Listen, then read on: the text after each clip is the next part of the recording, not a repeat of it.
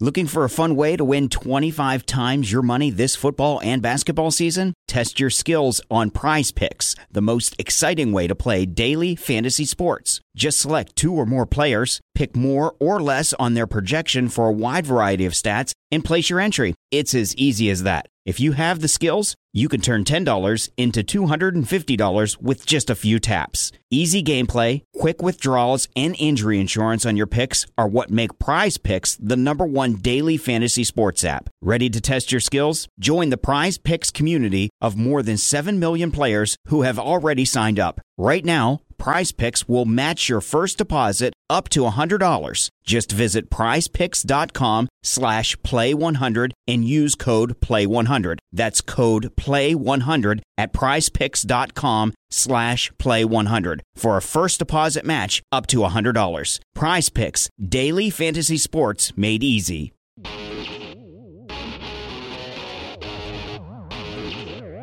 It is SNY.TV's The Juice on the Cuse podcast, covering Syracuse basketball, lacrosse, and football. Today on the Juice on the Cuse podcast on SNY.TV, we'll be talking about an ACC Championship for the lacrosse team and the upcoming NCAA Tournament.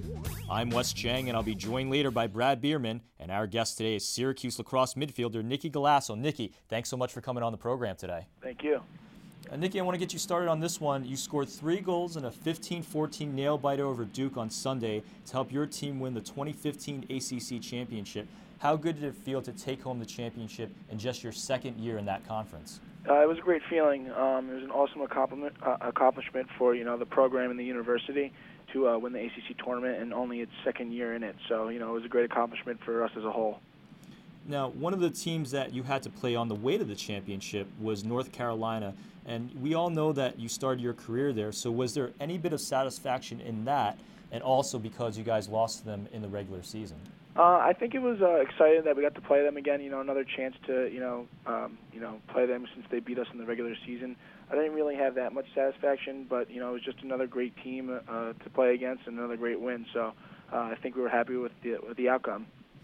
One of the things I notice about this team, in the losses and, of course, in the wins is, just that calmness and patience, especially when you guys are in a deficit. In the loss against North Carolina and then in the loss against Notre Dame, you guys were down big and you managed to rally even though you fell short. And then against Duke on Sunday, you're down 6-2 in the first quarter. You were still able to rally for the win. Where does that calmness come from? Where do you guys get that from? I think that we're a very oriented, a very oriented veteran team, and I think it comes down to everyone just having each other's backs and listening to the coaches in preparation for everything, and just coming out on game day and just coming out ready to go. And I think we have a great senior class, and we have great captains that motivate us on the sidelines in the huddles and during timeouts. So I think that's where we get all of our motivation from, to come back from a big deficit like that. Now, you guys are back at #1 in the national polls after the weekend, and personally, I've always been curious about that to ask someone on the team. What does a ranking like that do for you guys? Especially you're so close to the end of the regular season, you're about to head into the NCAA tournament. Does that shift your mentality at all?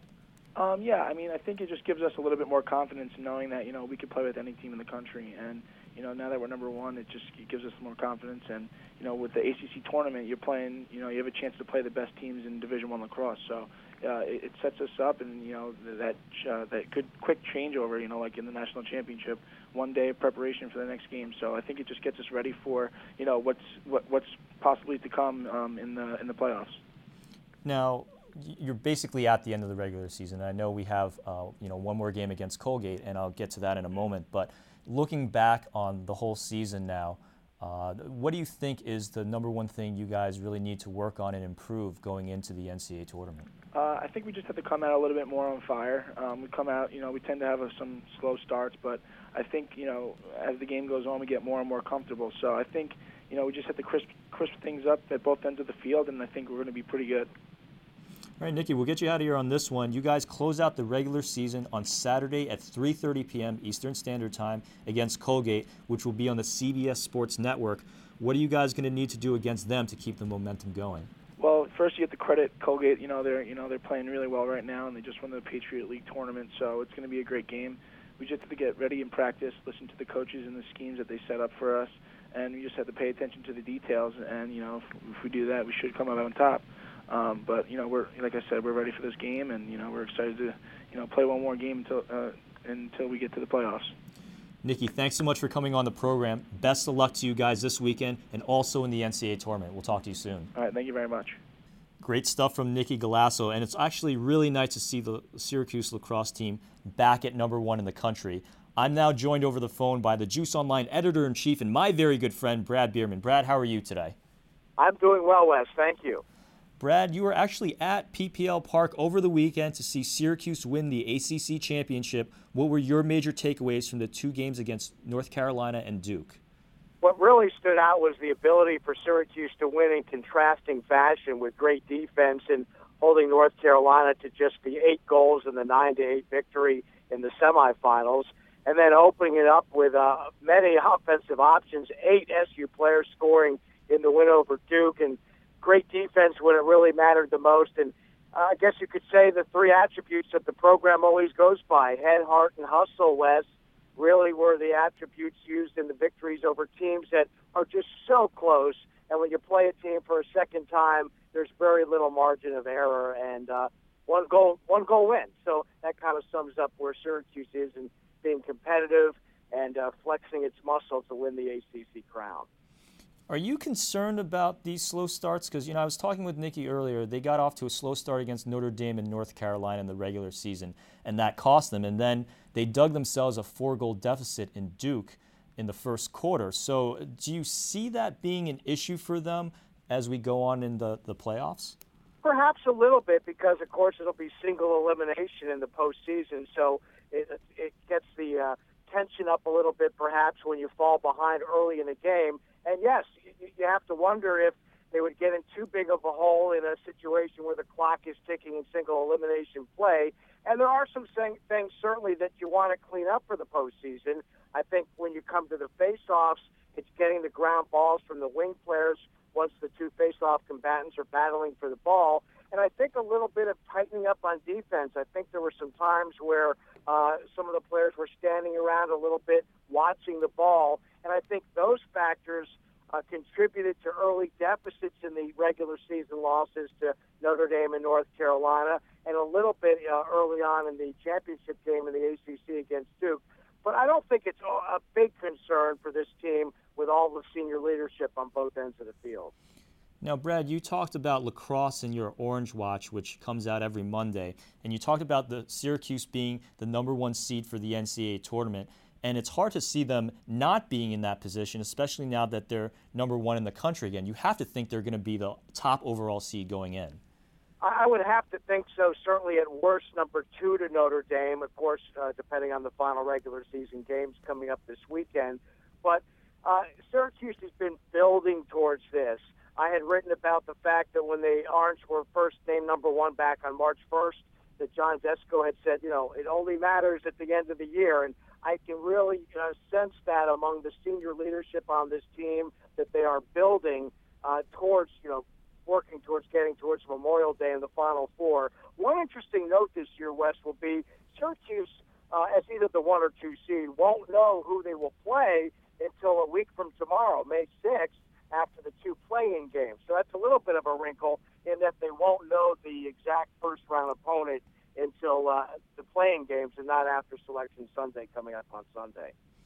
Well, Brad, the players and the coaches will obviously say they're not going to look past the game against Colgate, but obviously you and I certainly can. So, not knowing who they're going to play in that first round, as you just alluded to, but what are your predictions for this team? Do you see this being a potential first-round loss to Bryant as we saw last year, or is this death taxes and a weekend trip to Memorial Day to the Final Four? Where do we fall on the spectrum of things if you had to predict?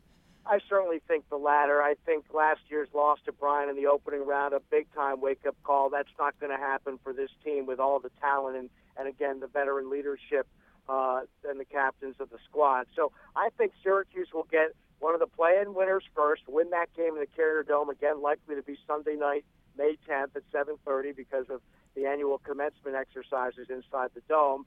Then they'll have a quarterfinal round game in Annapolis, be a little bit tougher, could be against a fellow ACC team, that wouldn't surprise me. but I think they'll have the ability to pull through as they did against teams they know so well this past weekend, make it to the Final Four at Lincoln Financial Field in Philadelphia, and have as good a shot as anybody to win title number 12. Brad, we're right at the end of our show. Your closing thoughts. My closing thoughts revolve around the football program, and the question, could four-star North Carolina recruit Robert Washington be the recruit that helps make the Scott Schaefer era? It'll be interesting to see what kind of other talent Syracuse can attract to its football program after nabbing the commitment of Robert Washington last week.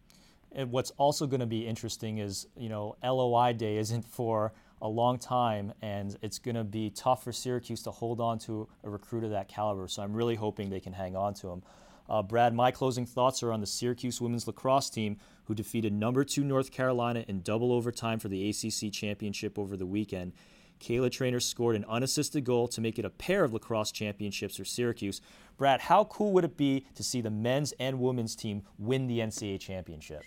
That would cap off what's been a really rough year when you think about football and basketball, Wes, so that would be a fantastic way to end the SU sports season. That's it for us. For Brad Bierman, this is Wes Cheng reminding you that I like fruit baskets because it gives you the ability to mail someone a piece of fruit without appearing insane. You've been listening to the Juice on the Cuse podcast on SNY.TV, and we'll see you next time. This has been the Juice on the Cuse podcast, part of the SNY.TV podcast network. You know when you're listening to a true crime story that has an unbelievable plot twist that makes you stop in your tracks? That's what our podcast, People Are the Worst, brings you with each episode. I'm Rachel. And I'm Rebecca. We're identical twins who love true crime cases that make you say, didn't see that coming, and we hate the people responsible for them. Listen to People Are the Worst now on Apple, Spotify, or wherever you get your podcasts.